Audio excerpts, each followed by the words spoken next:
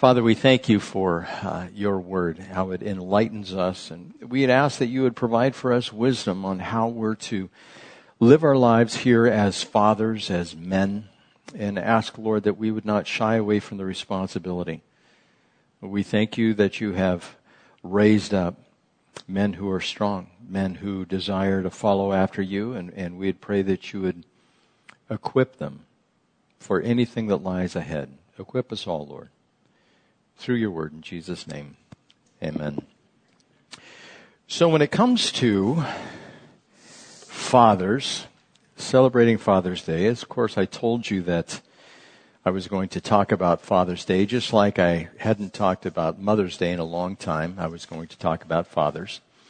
And so the first thing I want to show you is what I have here. Can you read that? Application to date my daughter. And it has last name, first name, middle initial, age, address, city, country, religion, church, and the number of times you attended in the last year. Then it has father's name, number of marriages, number of years, and mother's name, number of marriages, number of years. Then questions 1 through 9. Number 1, do you own or drive a van? Yes or no? If yes, please discontinue filling out this form. Number 2, in 50 words or less, describe what no means to you. In 50 words or less, describe what late means to you. Where would you least like to be shot? Number 4. Number 5, which is the last bone you want broken? Number 6, what do you want to be if you grow up? 7, please complete this sentence. A woman's place is. Number 8, what is my daughter's name? Number 9, who besides God should you fear the most? Please list 3 references: name of parent, name of daughter, reason for relationship ending. Special note, if accepted, there will be a $50 deposit when you pick up my daughter. If you are 1 minute late, the deposit will be forfeited. If you are more than 30 minutes late, please refer to question number 5.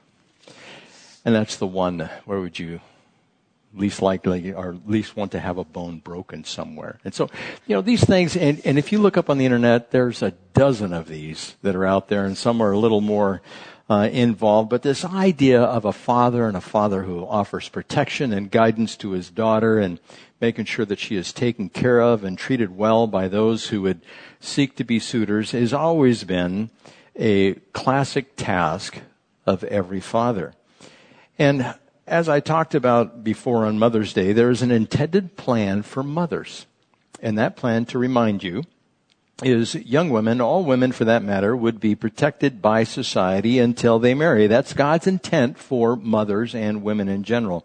These women should have children after they marry. And remember, there are always exceptions to the rule. But for the general purposes of who men and women are, these things apply to women. And thirdly, these women should remain committed in one marital relationship until their death or the death of their husband. Now, there's a little more to all that, but that's God's basic plan for women. And there are those that we talked about, the single mothers, the cohabitating mothers, the mothers that want to be mothers, or those who want to be mothers, mothers estranged from their children, elderly mothers, and struggling mothers. I talked about all of that. Now, what is God's intended plan for fathers? There's always exceptions again to the rule, but God's intended plan for men and for fathers are as follows. Young men, and all men for that matter, and especially fathers would be the protectors of society. The women are the ones to be protected, the children are to be protected, and the fathers are the ones and the men who are to offer that protection. That's God's design. These men are also to take responsibility for marrying one woman until one passes from this life. It's one man, one woman, till death do you part. And then these men should raise up children and train them in the ways of the Lord. That's part of being what we know as a man. A man takes the responsibility of a woman and raises up children, a godly generation. Now, again, the exceptions are some people can't have children, or maybe there are issues. There's always something that can get in the way. But we want to make sure we just understand the basics. This is God's eternal plan for the family. Now, there are certain behaviors that are culturally acceptable and certain things you would never expect to hear or see from a father. Someone has listed 9 things you might never hear a dad say, going from 9 to number 1. Number 9. Well, how about that? I'm lost. Looks like I'll have to stop and ask for directions. Number 8. Pumpkin, now that you're 13, you'll be ready for an unchaperoned car date. Won't that be fun? Number 7. I noticed that all your friends have a certain hostile attitude. I like that. Number 6. Here's a credit card and the keys to my new car. Go crazy. Number 5. What do you mean you want to play football? Figure skating is not good enough for my son? 5. Your mother and I are going away for the weekend. You might want to consider throwing a party. That was number 4, actually. Number 3, well, I don't know what's wrong with your car. Probably one of those doohickey thingies, that makes it run or something. Just have it towed to the mechanic and pay whatever he asks. Number 2, no son of mine is going to live under this roof without an earring. Now quit your belly aching and let's go to the mall. Number 1, what do you want to go and get a job for? I make plenty of money for you to spend, and the number 1 thing you'll never hear a dad say is, I don't love you. He will say that. At least a dad that is following after the things of the Lord, he expresses his love to his children. Now, God commands fathers certain things to do and certain things not to do. And what kind of example are we being as fathers, and what will our children remember about us? I've talked to my son. Now, my son is in his 40s, and he often comes back to me, since he has his own young sons right now, and he'll tell me how he has sat down and had the exact same talks with my grandsons that I had with him. And of course he goes, and I really wasn't listening back then, and they're really not listening now, but I know they need to listen. And so from generation to generation, we pass these things on, and we want to make sure that the young boys are growing up to be men, and the young women are protected and growing up to be young women as defined by Scripture. Now, hopefully, it would be a man who would sacrifice and not one who would roll the dice, a man of humility and not one who is guilty, a man of compassion and not remembered for the one who gave a severe thrashing. Now, all fathers should be the disciplinarians in a home. Scripture is replete with verses that talk about that, and I'll get into that a little bit. But one of the best things, and I've mentioned this in the past, one of the best things a father and a husband can do is certainly to love his wife. You've heard the expression, I'm sure, happy wife, happy life. And so if you make sure that she is loved and that she is adored and she is respected in your eyes as a husband and father, the children will follow suit. And if they don't, that's when you apply the rod of correction to the seed of understanding. And again, I'll give you some verses on that. So we are to love our wives and love our children. And the definition of a father as far as the Bible is concerned, I'm going to run through several things here. I may read some of the verses, but not necessarily all of them. The father is supposed to be the head of the household. It was never intended for the woman to be in charge of all the stressful dealings inside of a family with where to live, how to provide, all of that. She was not meant or built for such things. She is the one who is the nurturer.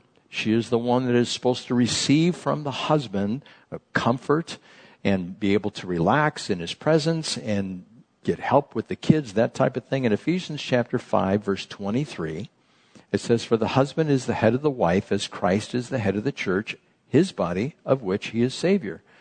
Now today, it's being turned on its head, where some of the programs on television, you see the woman taking the dominant role in making the decisions. And not that a woman can't make decisions, but if it's in the family unit, God's design is that she counsels her husband, and she may have a lot more wisdom than her husband. And the husband is supposed to listen to his wife, just like when Sarah gave Abraham some insight and wisdom. He listened to what she had to say, and the Lord even told him, listen to Sarah. Now, not always do you listen to the counsel of the woman, because she's not going to be right all the time, just like you're not going to be right as a man or as a father or as a husband in the household. But it's God's design that the man is the head of the household, and he is the one that's ultimately responsible for the decisions that are made inside of the household. Now, for instance, in the Old Testament, especially in the book of Leviticus, like, for instance, if a daughter or a wife, they took a vow, the husband could disallow that vow for whatever reason. He was just supposed to be able to manage his household. If there were plans or certain circumstances coming up, he was the one that could say what could take place in the house and what could not take place in the house. Again, that doesn't degrade the woman in any way. Without the woman, there is not a household. Without the woman, there is not a couple. Without the woman, you don't have the dual wisdom that God intended for us to have. Remember, the woman who was taken out of the man on the side, she is part of man. And so for the man to neglect that or set that to the side would be foolish if that counsel was given. Also, we are told not to multiply many wives. This was given specifically to the kings that would come up and rule in Israel. In Deuteronomy chapter 17, verse 16, it says, "The king, moreover, must not acquire great numbers of horses for himself, or make the people return to Egypt to get more of them. For the Lord has told you, you are not to go back that way again." And I'm not talking about women there. I'm talking about horses.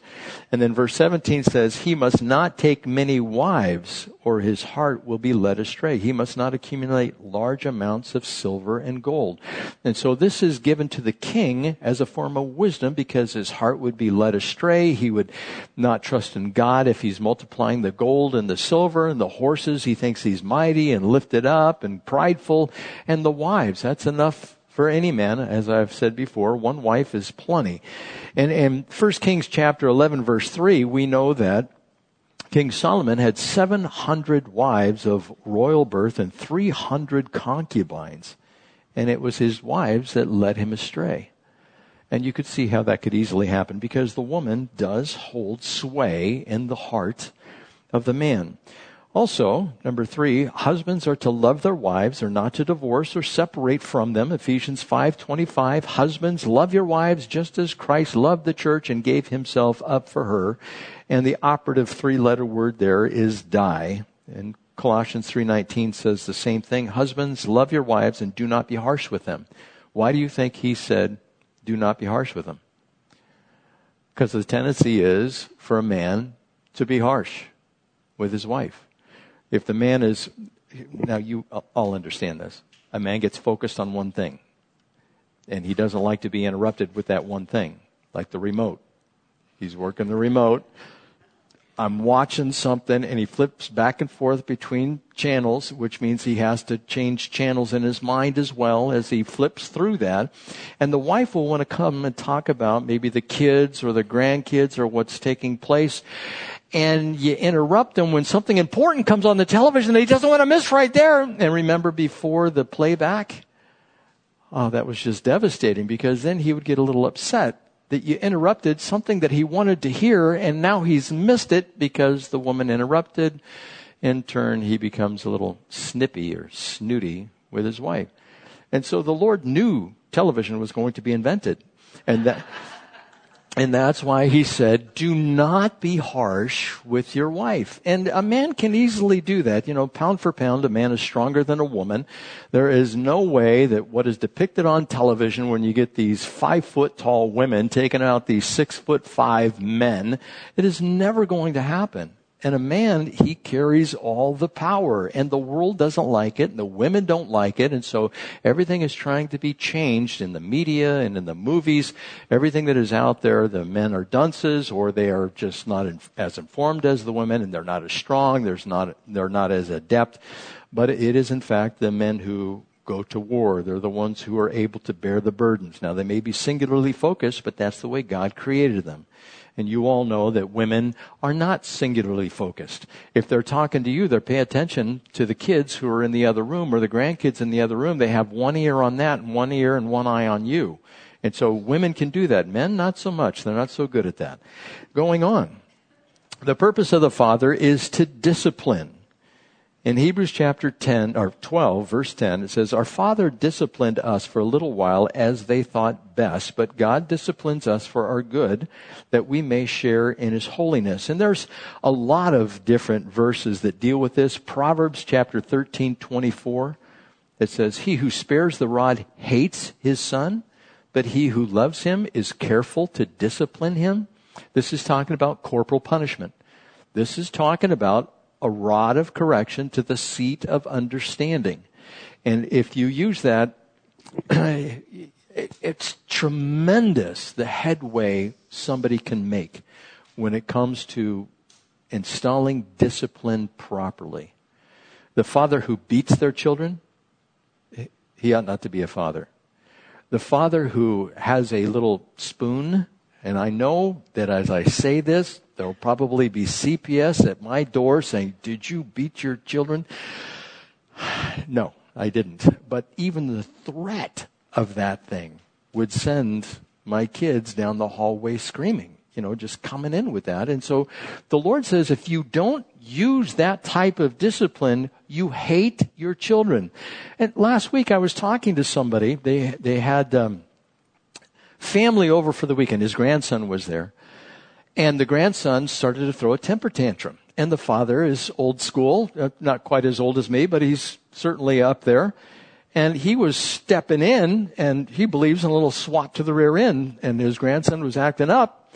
And the father, his son, was not doing anything. And so him and his son had a little exchange about the grandson. You can't let the kid just run roughshod and just determine what's going to happen in any given setting.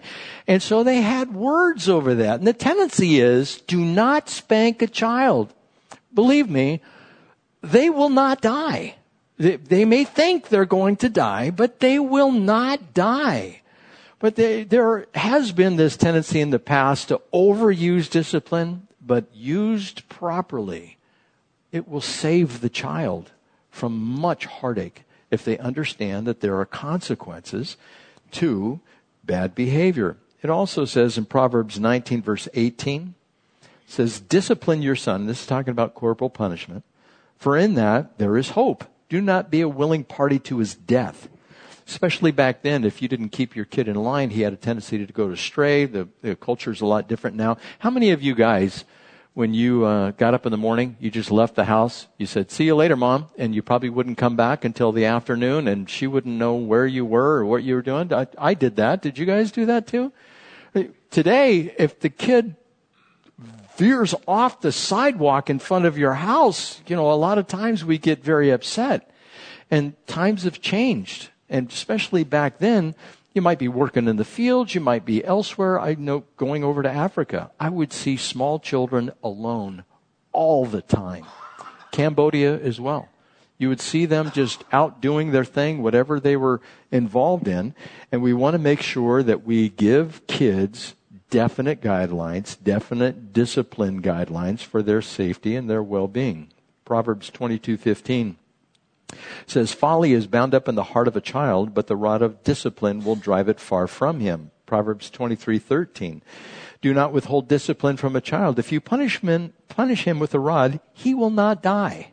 And see, that's scripture. The child thinks he's going to die, but he won't die. Proverbs 29:15. "The rod of correction imparts wisdom, but a child left to himself disgraces his mother." So, fathers are also to encourage their sons to be rugged, tough, strong, and courageous. Now that's for the sons. Now I've had both a son and daughters. And the daughters, I didn't want the girls to grow up being rugged and tough and strong and courageous, although I want them to be courageous. I want them to be able to handle some of the difficulties of life, but they are not built the same as boys. Maybe you guys remember, you men in here growing up, Actually, I think it was Renee. Renee, her husband got hit on the head or something with a golf ball. And she goes, just put some dirt on it and rub it out, Just, come on, just take care of that thing. And that's how it used to be. Like my older brother, both of them, you'd get hurt, you'd start whimpering as a child, and they'd turn to me and they'd say, stop crying, you little baby. You'll hurt my feelings. They would do things like that, but that was kind of the culture, to be tough and just toughen up a little bit, because life is tough. It's hard.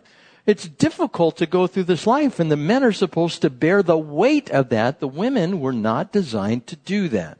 Again, as I said, the biblical idea of a woman is the one who is a nurturer. Not that she can't be determined, not that she can't do most things that men do out there when it doesn't involve necessarily strength training, but certainly on the inside, they can be determined, strong, and courageous. But on the outside, it's not so much. Now, King David was encouraging his son Solomon. He said this in 1 Chronicles chapter 28, verse 20. Be strong and courageous, and do the work of building the temple. Do not be afraid or discouraged, is what he said. So men have a tendency to get discouraged. And he told them, don't do it, the Lord will be with you. And the same thing applies to us. Also, the men are supposed to teach their children. They're supposed to pull them to the side and teach them how to do things. When I started working with my hands, my father got me out there and he made me work with my hands. And I wasn't too young to do that. And I'm sure most of you grew up the same way. And my father, our light switch in our room, it would click. You know those light switches? There are the silent ones, and then there's those that click. There's one in the hallway here, it clicks. It's the old style. My father would come in on Saturday morning, click, click, click, click, click, click, click, click. Get up! It's time to go to work. And we'd have to get up, and I don't want, I'm sleeping. And we'd have to get up and we'd go to work. And so he would show us what a good work ethic was, and we moaned and complained a little bit, and he'd say, stop your complaining. And then we would just fall in line. And I'm so thankful that he did that for us, because it caused us not to be lazy. And certainly it is our job as husbands and fathers to provide for our children. 1 Timothy 5:8 says, if anyone does not provide for his relatives and especially for his immediate family, he has denied the faith and is worse than an unbeliever. He's supposed to also control the family, manage his own family well, and see that his children obey with proper respect, and also to correct the children, the discipline, as I've already gone through. And they're to be an influence. And there are several scriptures of fathers in the Old Testament being an influence on their children. They followed after whatever their fathers did. One is in 2 Chronicles 17, verse 3. The Lord was with Jehoshaphat because in his early years he walked in the ways of his father David and the ways he had followed. And so we are always being an influence. We're always being an example, even though we may not be aware of it. The things that we say, the way that we react, the attitudes that we carry, all of those things will go on from generation to generation. And there are risks with fatherhood. There are generational sins, so to speak, and that's not because of genetics. It's because of practice. It's because of some habit that maybe somebody has picked up. Hebrews chapter 3, verse 7, it talks about the nation of Israel, and God is also dealing with the Hebrews through the Apostle Paul as he writes this letter. He says, today if you hear his voice, do not harden your hearts as you did in the rebellion during the time of testing in the desert, where your fathers tested and tried me, and for 40 years saw what I did. So there is this tendency to do what our fathers have done. And we're supposed to throw out the bad and cling to the good. If we know a habit is spelled out in Scripture that is wrong, we're supposed to avoid that particular habit. And theirs was rebellion. They decided to be rebellious against God, and God said, this is not good, so you need to avoid this in the future. We're supposed to avoid embittering our children. In Colossians 3:21, fathers, do not embitter your children, or they will become discouraged. In other words, hound them, degrade them, say things like, you'll never amount to anything. Why don't you get a life? You'll never have anything if you continue like that. Just berating the children. We're not supposed to do that. We're supposed to remember the children, the young boys and young girls, they are frail. they can be easily damaged. And we sometimes don't realize how frail they are. And as men, we just want them to toughen up and grow up and do everything that we do, or we put expectations on them that are just a little high and lofty. But certainly, we are not supposed to embitter them. We are supposed to love and encourage them. Also, we're not supposed to exasperate or provoke our children to wrath. Ephesians 6:4 says this. Fathers, do not exasperate your children. Instead, bring them up in the training and instruction of the Lord. And that's where a father would come along, maybe accuse one of the sons or daughters of doing something that they actually didn't do, and then punishing them for that. You're going to exasperate your child. You're going to do nothing but breed rebellion. And then, as I just mentioned, 1 Timothy chapter 8 about taking care of your children monetarily. If you have children, stepchildren, if you have children that from your first marriage and maybe they're in the second marriage, this verse does not take a hiatus. What this simply means is if there's child support, pay child support. If the court demands it, we're supposed to submit to those laws of the governing rulers, the authorities which are out there, according to the book of Romans. And it doesn't negate the fact that we've had the children while they're in another household now. We're supposed to provide for them. And if you get married and you have stepchildren, you're supposed to provide for them, just as if you were to adopt somebody. The Lord wants us to make sure that we are worthy of be calling ourselves fathers, that we're not neglecting what we're supposed to be doing.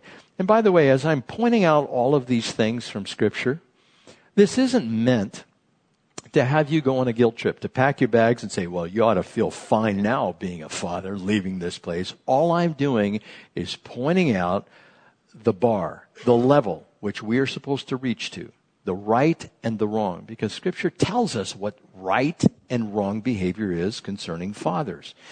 And so all of these things are necessary, not to embitter our children or exasperate them, provide for them, avoid the generational sins. And if we do that, our children will reward us.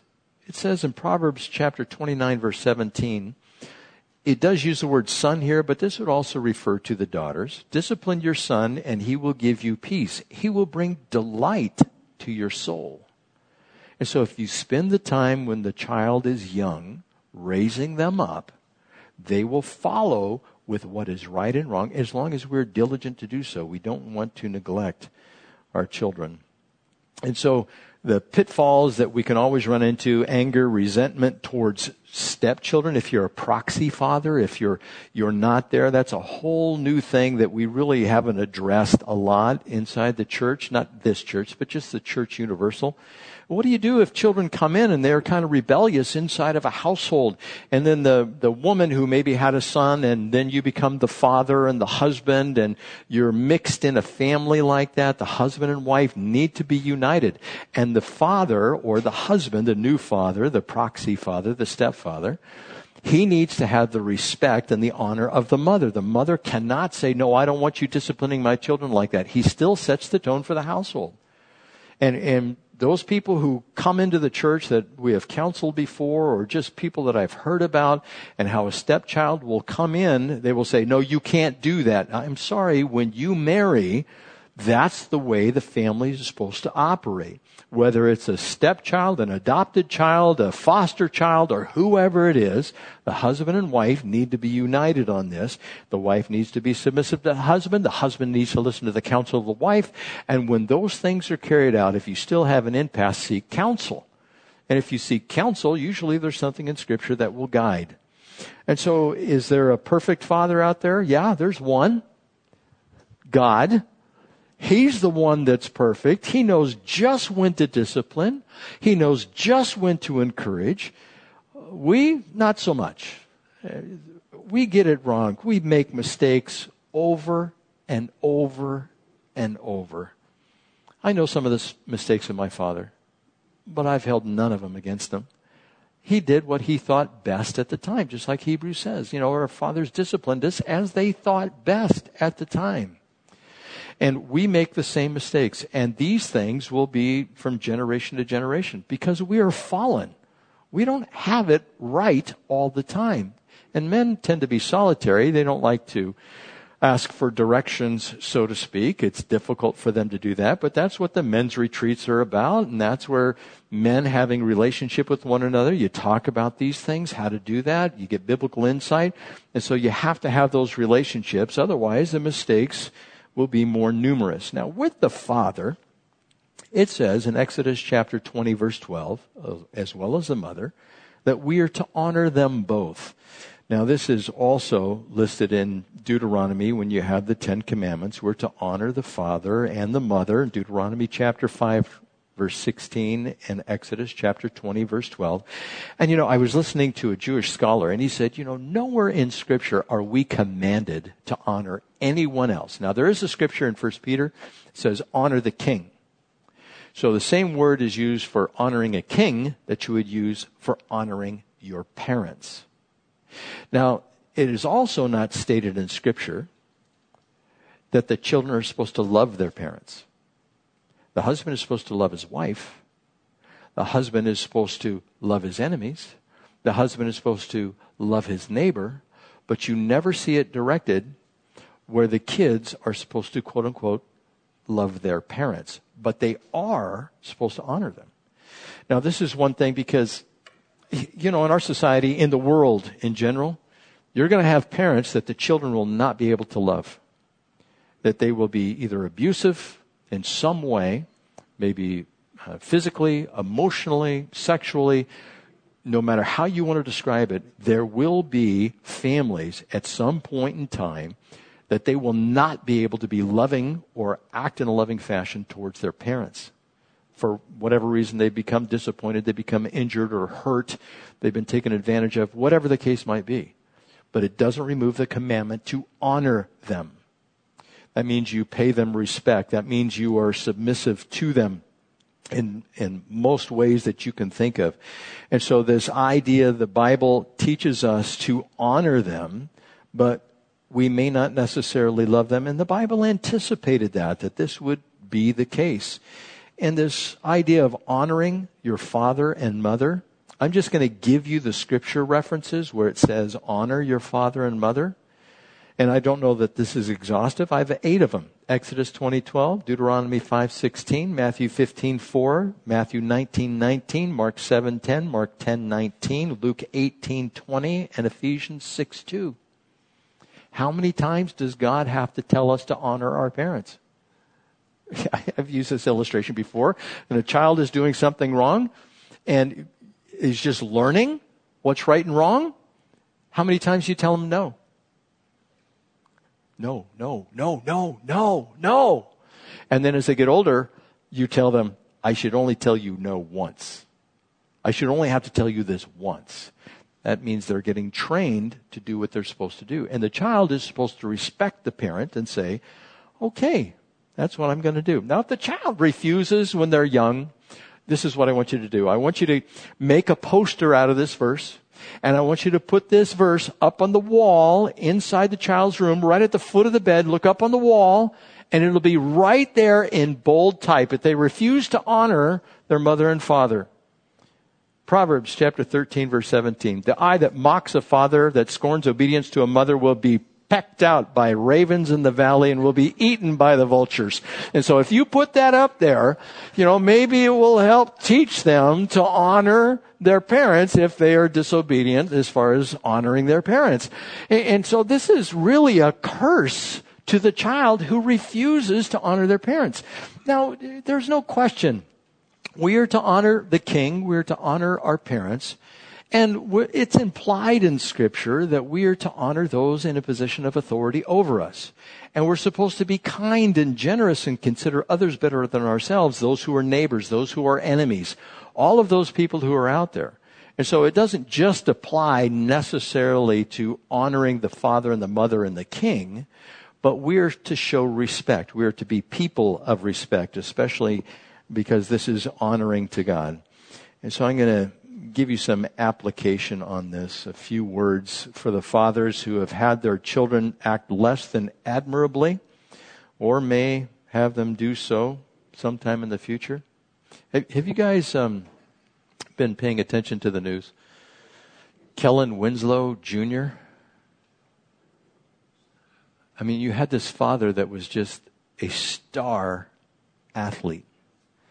And Kellen Winslow Jr., he could end up spending life in prison for rape and robbery and just all kinds of things. And you look at that and you ask yourself, was it the father and the mother that didn't apply discipline? Is that what caused Kellen Winslow Jr. to go off the deep end? Or was it the child just being rebellious on his own? Because there are those children who were like that. My brother is one of them. I'm not going to go into too much detail. When he was really small, my dad, he did the best he could. And my older brother, when he was young, probably under 2, maybe around 2, I think he was a toddler running around at the time, but we were told the story by my parents that my older brother was so obstinate that when he would not want to do what my father would tell him to do, he would hold his breath and pass out. And that was his normal habit. He'd turn purple and boom, he'd just go right over. And so my father, what am I going to do with this kid? And you have any child at some point, there may be those moments. And so my father, he goes, okay, well, I don't want him to fall over, faint, and hit his head and hurt himself. And so he would take him to the bathtub and turn on cold water and stick him under the water if he is holding his breath, because that would cause him to breathe. And he would breathe in at that point. And I thought that was a great idea to do something like that. And sometimes you have to be creative. He didn't want to spank him because at that particular point, and maybe he did spank him once or twice to get him to cry just like a baby being born. But if it doesn't work repeatedly, I'm sure my father probably spanked him once and then he just held his breath harder, and he would just continue in that way. And so children growing up, you're going to have those kids that are just obstinate. You're going to have the compliant child. And then you're going to have the child who has a mind of their own and they don't want to be told what to do. And they're going to look at you and say no. And what are you going to do about it? And it's a father's job to ask God for wisdom on that, because we don't have the written book. You hear all these things, but in the moment, the passion, the heated turmoil that you run across, you have to think about what to do. I remember listening to people like James Dobson. And James Dobson, he would have this program, Focus on the Family, and now he has another program on. And they would have people come on and talk, and I'm listening to him intently. Well, how do you raise your children, and what you do, and what you're not supposed to do? And they'd come along, and this one guy in particular, I remember him saying, you never want to discipline your children when you're angry. And I thought to myself, do you want me to wait until I'm happy? To do that in the heat of the moment is when you're supposed to act, and they've made you angry because they're being disobedient, and you got to exercise all of this patience, but you're certainly going to be taken off guard. And so that's where the wisdom of God comes in, of raising this little thing that has been made in the image of God, that has his own personality and is going to do what he or she wants, and you have to gently guide them. Isn't that the task of all fathers which are out there, and mothers? And it's very difficult. So that with Kellen Winslow Jr., I don't know where the error was. I don't know the family, but there are plenty of people like that are raised, they were taught what was right, and they have chosen to go their own way, and they've gotten into trouble. And then Proverbs chapter 30 starts to apply. They end up in prison, or they find themselves in trouble with the law in some other fashion, and it becomes difficult. And so it is our job as fathers to guide and direct them. So the perfect or the best father is the Father which is in heaven. Now, he's in it for the long haul. He's in it not only for this life, but for all of eternity. And it takes the 70 or 80 years for most of us to run through the gauntlet of discipline that is delivered to us by God to prepare us for what lies ahead. Just as we go through maybe somewhere between 10 and 15 years of giving direction to our children, setting them up for life and what lies ahead, and then we release them for the rest of their lives. Now, they may come back and ask you for some opinions on things because maybe you have a little more experience, and that's always good. That's encouraging. That's wonderful to have that happen. But you're going to let them make their own decisions. And with that, I have seen an error in families. Families that seek to prevent their children from getting into any kind of harm or trouble. I have seen families disintegrate because of that. Because the father especially wants to stop a problem from happening because a child might get hurt, either emotionally or physically. Like, for instance, in schools today, when it comes to bullying, we don't like bullying. But then when there's an opportunity for a bully to come and use his wares, so to speak, or exercise his freedom to be a bully, sometimes the schools aren't doing anything. It is my opinion, you teach your children, and I don't care who it is, if they're attacked in some way, to fight back and subdue and take them down. I don't care how old they are. I don't care if it's a third grader. I don't care if it's a sixth grader. I don't care if it's somebody in high school. It doesn't matter to me, and that's to be used with great restraint. But I think the children need to be taught that. And roughhousing is a part of life. Roughhousing, what will it get you? Bruises, broken bones, stitches. Before I was 10, I had been to the hospital at least 4 or 5 times for stitches. And that, it develops the character. And it's important for the kids, but to try to prepare a bubble for children, especially college-age children. We don't want any harm to come to the children. That's life. Life happens to us. And so I would encourage you, let the child learn through the experiences, the problems. The more years you have under your belt, the wiser you're going to become because you've seen more and you've experienced more, and you know what doesn't work and you know what does work. And those things are invaluable for the up-and-coming generation, the ones that is going to rise up behind us. We want to leave behind what our fathers and our mothers have given to us. And so this idea of relying on our Father in heaven to provide for us wisdom and direction, it is great. We can look to Him for encouragement. But we are preparing, as I just said, a generation for what lies ahead in the future, and we may never see the fruition of that as fathers. There's an old Greek proverb. It says, "A society grows great when old men plant trees whose shade they know they shall never sit in." There are generations of people that have laid the groundwork for us here, and they have never seen that fruit brought to fruition. We are doing the same thing for the generations to come. So God the Father is in it for the long haul. We should be in it for the long haul. And I'm going to close with this.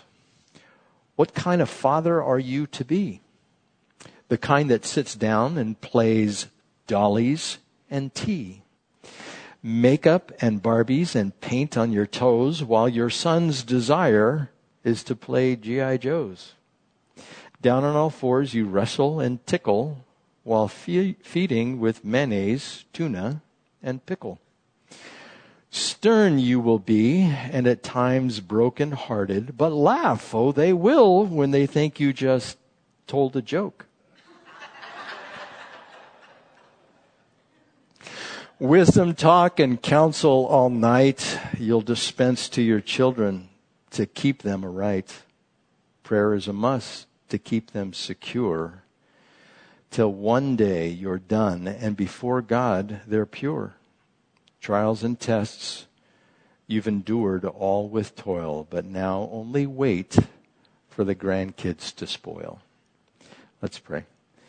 Father, we want to give you thanks for those who are fathers, the husbands, the ones who bear the burdens.